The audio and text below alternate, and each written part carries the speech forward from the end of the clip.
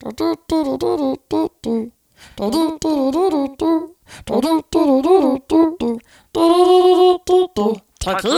La, la, la, la, la. Hola y bienvenidos a Big Lash Energía. Soy tu anfitriona, Gina Maria. Ay, ay, ay, arriba! I didn't get into the tequila, I promise. I just figured since my life feels like a telenovela, maybe I should switch to Spanish. Maybe that just goes better. This week, we're going to Mexico. But first, I have a very exciting announcement to make. I did it. I made it through the hardest part of the year. Wedding season isn't over quite yet, but at least it's more livable. Now, I can focus on giving this show all the love and attention it deserves. So to celebrate, I'm doing a contest that I think you're going to love. The only sad thing about it is that I don't have prizes for everyone. So basically the way it's going to work is second and third place winners are going to receive Big Lash Energy merch, which is very exciting because it's not even officially released yet. And the grand prize winner, I'm so excited about this. I have goosebumps. Like my nipples are hard right now. The grand prize winner is going to be joining me and 3 of my BLE besties in the 4th row at the Lizzo concert in Vancouver on November 7th. Oh my gosh. Ay, ay, ay. This is so exciting. Please check out the BLE Podcast Instagram page for details on how to enter. One very lucky listener is going to be sitting in the 4th row beside the stage alongside my sister, Ricky, super boss lady Shannon Mann, and myself. We're going to be decked out in orange, twerking our little booties off, and we want you to join us. So please look up the contest details and make sure to enter. Anyways, enough of the housekeeping stuff. Let's get to the good stuff, shall we? Arriba! Welcome to Big Lash Energy, dedicated to helping you navigate life's hurdles with your head held high. We're celebrating wins, learning from our losses, and laughing at ourselves along the way. Now here's your favourite hype woman, Jana Marie. Last week's episode ended with a cliffhanger. I realized this. I'm an asshole. I get it. I told you we were going to talk about some crazy shit, and then I left you on the airplane. For that, I'm sorry. But the story I'm about to tell needed some context. But you know what? We're here now. You joined me on the plane as I awkwardly sat beside 2 kissy-faced honeymooners, and now we're landing. Bienvenidos a Mexico. So one thing to keep in mind when you're listening to this story is that this all happened in a very different time. I think it was 2001. So we didn't have, cell phones on us every second. If we did, they definitely didn't do what they do now. Wi-Fi was on computers and it was pretty much held hostage. You had to go to internet cafes and pay by the minute when you traveled. Like this was when people would go on trips and you wouldn't hear from them the whole time they were gone.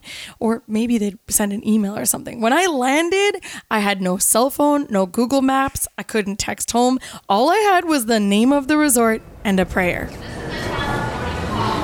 There were major delays in customs, so I got out of the airport 2.5 hours late, which meant the driver that had been sent to pick me up from the resort was now long gone. I froze outside the airport as it felt like the whole world blurred around me.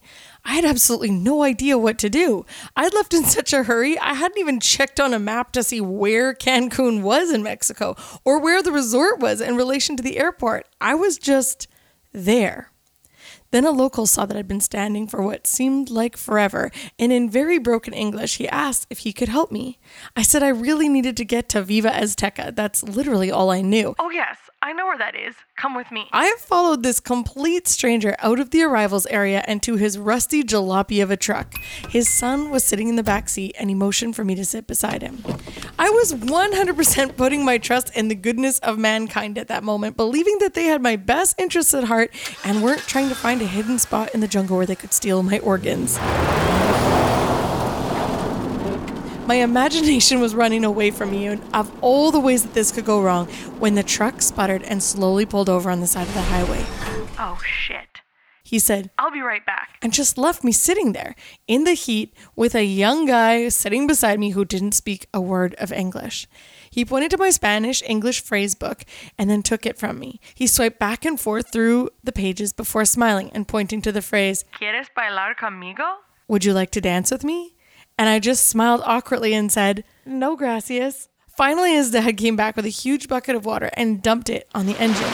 He said, "Too hot," then started the truck up again. Thankfully, this man did have my best intentions at heart and drove me to where I needed to be. Wow, was I relieved when I saw the sign that said we were there. I swear I could have kissed the ground I was standing on. Once I arrived, the head of the entertainment team met with me in the lobby and gave me a tour of the resort. He told me to relax and enjoy my first night, just watch how everything works. So I walked straight to the ocean, and the color of the water took my breath away. I just stood there watching the waves, thinking how cool it was that I was here, all by myself, ready to start this huge adventure. I really wasn't expecting it to be this beautiful. Then I went for dinner and to the show. It was Beauty and the Beast that night, and I knew that I was going to be performing in it eventually. After the show, all of the actors and the entertainment staff went and met down in the lobby bar, and they announced that there was going to be a beer chugging contest. One of the entertainment staff told me to stay close by, so I did. I watched as hotel guests took turns challenging each other until one beat everyone. It was a very tall, very wide German lady. She was built like a linebacker and looked like she put beer on her Cheerios.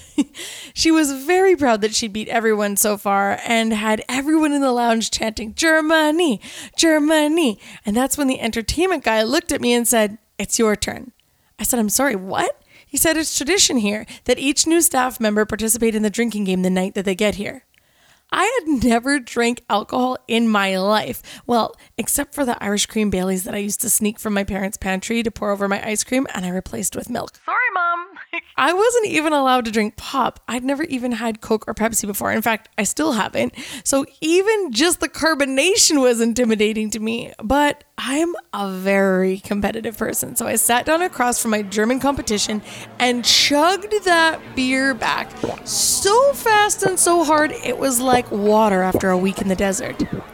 I won. I won a beer chugging contest on my first night in Mexico. I was so excited that I beat her, and I wanted to tell my parents, but for some reason, I didn't think that they would share my excitement. Afterwards, the staff all crowded around me, laughing about how my beer chugging skills had surprised the shit out of them. They were from all over the world, but all spoke some English. All of a sudden, a man from the team stepped forward. He was a Mexican with very dark skin, glowing, his hair shaved on the sides and the top in a long ponytail. Everyone else was dressed in our uniforms, but he was wearing a turquoise basketball jersey and sneakers. He carried himself like the rules didn't apply to him. He looked me in the eyes and said something very fast and long-winded in Spanish. I had no idea what he was saying, so I said, "I'm sorry, no comprendo." Then he took one step closer to me and said, "Then what the fuck are you doing working in Mexico?" and walked away from me. I gulped. The only other Canadian on the team put one hand on my shoulder and said, "I'm sorry, that's Flavio. Don't worry about him. He's just grumpy sometimes." I'd say grumpy was an understatement. But he had a point. I was in Mexico and couldn't speak much Spanish. That was going to have to change. This job turned out to be absolutely nothing at all like I had expected. 3 things were super fucked up. One was that we had to work long days, and we only had 1 day off a week. So we were working 17-hour days, 6 days a week, which was 200 and something hours every 2 weeks, which meant that I would be earning less than $1 an hour. Also, I had visions of me living at the resort, but it turned out that I was going to have to stay at a place called La Poblado, which means the village. And I had to share basically a closet-sized room with another woman. Her name was Cinzia. She had a thing for letting all the stray cats into our room. Yeah, we always had stray Mexican cats. And at one point, I woke up in the morning and I had these weird dots all over my legs. And I went to a walk-in clinic and they told me that they were flea bites. Thanks, Cinzia. So needless to say, my legs weren't looking that cute in the bathing suits that I was trying to wear.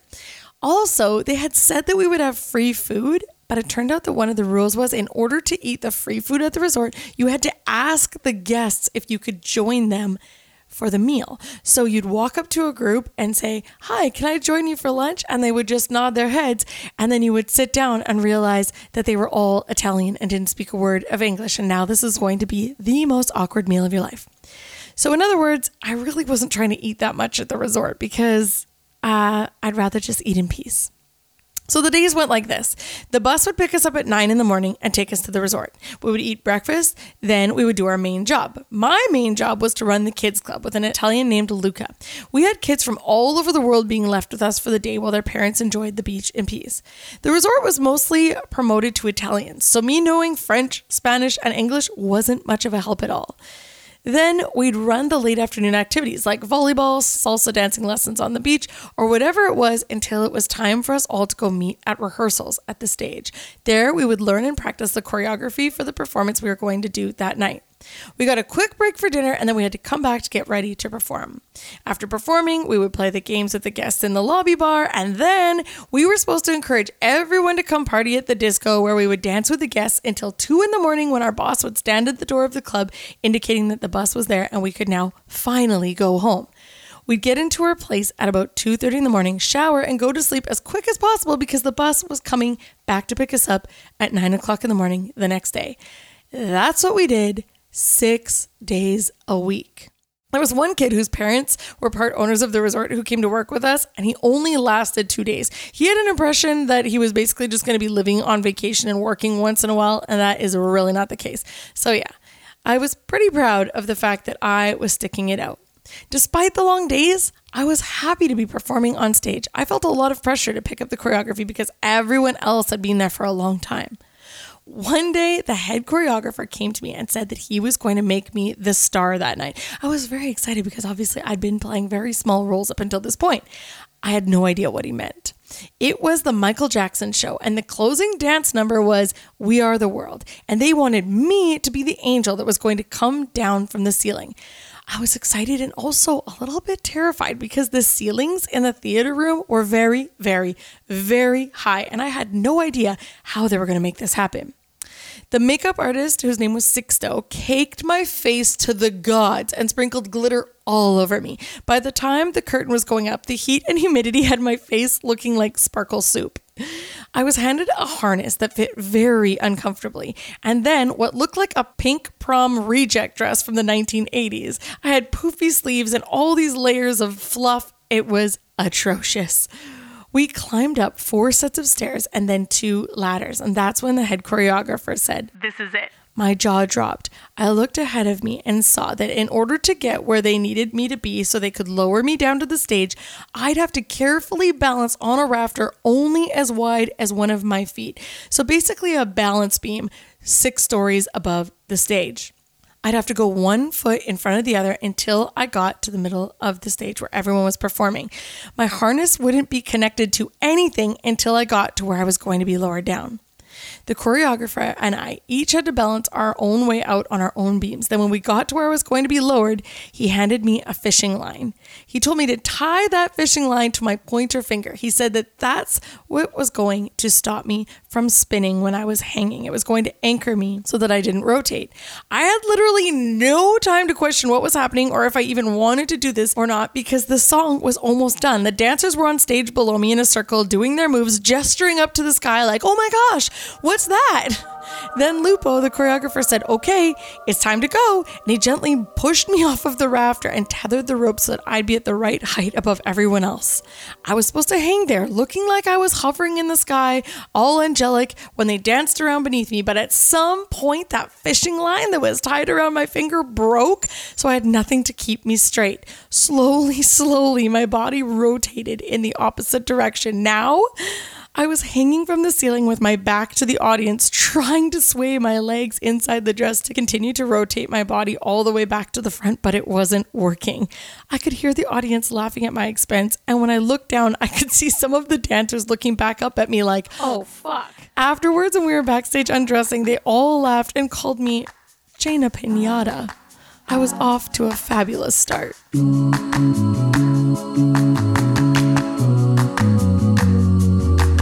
When we finally had a day off, we had to spend our time cleaning and doing laundry. The second week I was there, I was going back and forth to the laundry room and I noticed Flavio in his room listening to music. He glanced at me through the crack in his door and I quickly looked away. I didn't want to make eye contact. I was seriously intimidated by this guy. Then I heard him say, "Hey, Canada." The other Canadian was working that day, so I knew he was talking to me. I said, yes? He goes, "Come here." I walked carefully to the door of his room, and I was surprised when I looked inside. He was the only one I'd seen who had a TV, a stereo system, and a very nicely decorated room. I also noticed that he wasn't sharing with anybody else. All he said was, "You're going to have to learn Spanish. I'll teach you." And that's how it started. But I learned very quickly that he wasn't a jerk at all. Under his crusty exterior, Flavio was a really sweet guy who wanted me to be happy and comfortable. He had a scooter, which meant I didn't have to wait around for the bus anymore, and he knew all the cool local restaurants, which meant I didn't have to have awkward meals with the guests anymore either. One night when I got back from work, I popped into his room to surprise him and was shook when I saw him sitting on his bed with 2 bricks of cocaine and a pile of tiny bags beside him. What the fuck? I froze. He looked up and smiled at me like it was no big deal and said, "I'm going to need you to close the door, so come inside." I played it as cool as I could and sat down beside him. He said, "Want to help me?" And he handed me a pile of little tiny baggies, then showed me how he was portioning out the cocaine. As I helped, he explained that he had an ex-wife and a child who lived in Mexico who needed help financially, and that the job that we did didn't cover enough to pay his bills, let alone theirs, so he helps the guests with their party, he said. My eyes were opened over the next few weeks as I saw all the people who would buy from Flavio. It seemed like all our fellow coworkers were high 24/7, but the biggest shocker came when I'd see parents picking up their kids from my kids club who'd just bought a lot of party from Flavio the night before. The way I saw it was, I didn't want to judge him. He was doing what he had to do for himself and his family. I'd help him when he needed me without passing judgment because I wasn't in his situation. And he spent lots of the money that he made on taking me places too. Basically, I just did my best not to think too much about it because if I did, I probably would have had an anxiety attack. Then, one night, when it was finally time to leave the resort at the end of a very long day, I went to our usual meeting spot so that we could ride his scooter home, but Flavio was nowhere to be seen. I asked around, and nobody seemed to know where he was. But finally, the other Canadian said, "Oh, girl, they fired him today." And I said, "What?" "Yeah, the resort always knew he was selling to the guests, but I guess it just got too obvious." The bus pulled up and I got on. When I got back to the poblado, I found Flavio packing up his room. I said, "Oh my gosh, where are you going to go?" He said, "Don't worry, this is just what happens when you're a bad boy." He asked, "Are you coming with me?" And I said yes. I threw some clothes into a backpack and we drove around Playa del Carmen until we found a hotel that he could afford. It was nice to finally have some air conditioning. He said, "Tomorrow, I'll find somewhere to live and I'll pick you up from work." I said, "Okay, fine." The next night, he picked me up like he said he would, and we drove across town, bumping along on the shitty streets in the back of his scooter until we got to a very rundown building with bass so loud you could hear it from a block away. The sign outside said Chili Willy's. Was he taking me to a strip club? He parked his scooter and held his hand out for me to hold. He said, "Come with me." Then we ran to a door beside the strip club entrance up a very narrow, very dirty set of stairs. He fumbled with a tiny key until the door finally creaked open. "Here, mi amor, we can stay here together." My eyes scanned the room. Paint was peeling and giant cracks were in the walls. The bed was just a mattress with one sheet on top. There was a little table, 2 little chairs, and one horrible crooked painting on the wall. Hey, I said he was a drug dealer. I didn't say he was a good one, okay? This wasn't Narcos. I wasn't living in fur coats and giant palaces on the ocean, unfortunately. The shower was just a pipe coming out of the wall, so in order to get wet, I had to press my body up against the moldy tile and try to catch the water flow. There were also cockroaches everywhere. Ugh. And it was very hard to sleep because all of the music and yelling from the strip club below us. What the hell had I gotten myself into? This was a very, very far cry from the comforts of home. Every night after that, I'd wait for Flavio to pick me up and take me back to our place. It was nice to have some time away from the work people, and he and I did have a lot of fun together. He took me to local dance clubs and restaurants. I ate the most authentic food, and he taught me how to salsa dance too. He spoke 9 languages, so he was very good at connecting with new people everywhere we went. Considering I was so far from everyone and everything I loved, he did feel a bit like home. Then, for the second time, I left work and he wasn't at our usual spot. I waited until I couldn't wait anymore, and then I hailed a taxi to take me to our place. When I got there, I didn't recognize the man waiting for me at all. He was twitching and moving furniture around, super excitable and jumpy and very sketched out. He wasn't making any sense when he talked, and I came to the realization that he'd dipped into his supply. He was high as fuck. After rinsing myself off under the pipe sticking out of the wall, I couldn't even call it having a shower. I tried to lay down on the bed, but he was acting so crazy. I tried stopping him, telling him to sit down and relax, but it was just emptiness behind his eyes. He looked at me like he didn't know me. I got up and sat on the ground beside the door, hoping he'd forget that I was even there and leave me alone for the night. As he mumbled and took the painting off the wall, it hit me. The Jaina in Kelowna would kick my ass right now. What the hell was I doing lying in fetal position on the filthy floor of a janky motel room on top of a strip club with a sketched out drug dealer the same age as my dad? Who was I? This was just not okay. I woke up on the floor in the morning and saw Flavio lying on the mattress like a starfish. I quietly got dressed, snuck out of the hotel, and had a taxi take me to work. I was a mess. My eyes were puffy because I'd cried most of the night, and my whole body was sore from lying on a crusty doormat. At the end of the day, he was waiting for me with a flower and a very sad look on his face. He knew that he'd hurt me. He said, "Please come with me. I think we need to talk." I agreed and got on the back of his scooter. We drove to our favorite restaurant and ordered fresh steak tacos, but I didn't have an appetite. He could tell that I was shook, so he spoke very carefully. He said, "I'm so sorry for what you saw last night. I was a very bad boy. I need to sell these drugs. My daughter needs the money that I send her, but I can't have them with me because it's just too much temptation." I was trying hard to understand. I'd never been tempted by the idea of drugs before. He said, "I've been thinking. You have a safe in your room at the Poblado. Can I just give you my drugs to hold on to? Then you can just give me as much as I need to sell, and you'll never ever have to come home to a bad boy ever again." Oh, man. Part of me was impressed that he was trying to find a solution, but the other part of me was terribly afraid of what this could mean for me if I ever got caught. It could actually be life or death for me. I cared about him, his situation, and he'd done so much for me that I felt like I owed him the help. I was torn. If I was going to stay in Mexico for a while longer like my mom expected me to, I didn't want to spend every night coming home to what happened the night before. I took a deep breath and I said, "Can I think about it?" "Of course, mi amor. I don't want you doing anything that you're not comfortable with, but if it's okay, it would be very good for us." We finished our tacos and went back to our place. He slept with one arm around me and I just stared up at the ceiling like, what the hell was I going to do now?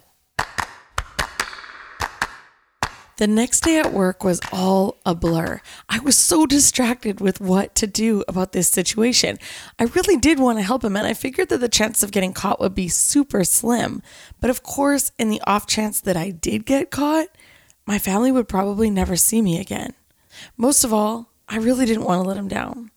In that moment, I really missed my family. We'd only had 2 phone conversations since I'd been there. I called collect to Canada from a payphone, so my mom's bill was $700. I talked to my sister super briefly over MSN Messenger, but she was also still busy staying with Seth at the Spinal Rehabilitation Center. I looked down at my feet as I walked, and I imagined where I was standing on the planet in relation to my family and how far away I was from the ones that I loved. Looking back now, I realized that at a time where I was so hurt and brokenhearted, I probably should have stayed surrounded by the people who loved me. But instead, I flew far, far away with no one to comfort me. And I was really just distracting myself from all the hurt and embarrassment of calling off my wedding. I wasn't really dealing with it or healing at all. Since I'd been away, I'd forgotten who I was and what I stood for. Or maybe I was subconsciously resentful towards God because I felt like I'd done everything I was supposed to do, but I end up getting burned anyways. I went to our dance rehearsal that afternoon, still very torn as to what to do. Afterwards, I decided to walk to my favorite pizza spot for a cheap and tasty dinner. After all, doesn't pizza fix everybody's problems?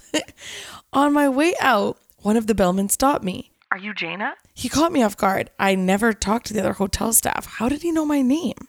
"There's someone here to see you." I was nervous because Flavio was supposed to be working his new job at that time. So if he was visiting, it meant something bad must have happened. Maybe he got fired. I walked the rest of the way to the front steps of the hotel. I was scanning the driveway for Flavio or his scooter, and my heart jumped right into my throat when I saw who'd come to visit me. Chris? My ex-fiance was standing just a few steps away from me. What the hell are you doing here? He looked like he'd lost 20 pounds since we'd last spoken. His hair was a disaster and he had bleach stains all over his shirt that was just hanging off him like a hanger. My gaze shifted to just behind him where his cousin was standing beside what looked like his silver Honda Civic. I double-checked the license plate. Oh my God. They drove here? I was completely shook. My heart was pounding out of my chest. What the hell was going on? I hadn't had any communication with Chris since I told him I was leaving on a one-way flight to Mexico. What was he doing here? Suddenly, my two worlds were colliding. He smiled, likely relieved that I hadn't told him to fuck off immediately, and walked, then ran to hug me. Instead of letting go, he stayed squeezing both of my arms tightly. He looked in my eyes and said, I missed you so much, Jana. I fucked up. Bad. Real bad. But I'm here to make it right.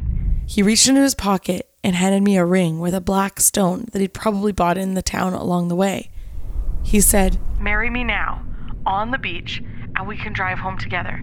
I promise after all of this, I'll never, ever do anything to risk losing you. Ever again. So crazy, right? What the heck would you do if you were me? Do you forgive him and marry him on the beach? Or maybe you tell him to kick rocks? Do you stay with Flavio or go back to Canada? Or hey, maybe you say fuck everyone and take off to Belize. I made a major decision in that moment. And shortly after, something really big happened that flipped the whole adventure on its head. Make sure to listen next week so you can know what happened. It just keeps getting better. Or worse? I don't know. Either way, I can't wait to tell you the rest of the story. If you're enjoying this show as much as I'm enjoying making it for you, can you please do me a favor and share it with a friend? I hear every time you do, a stripper in Chili Willy's gets a really great tip. It's true. Also, don't forget to check out the Big Lash Podcast Instagram account so that you can get details on how to join my friends and I at Lizzo. Now, until next week, please go be your most fabulous self and don't forget to spread that badass Big Lash energy everywhere you go. Hasta luego. Mwah.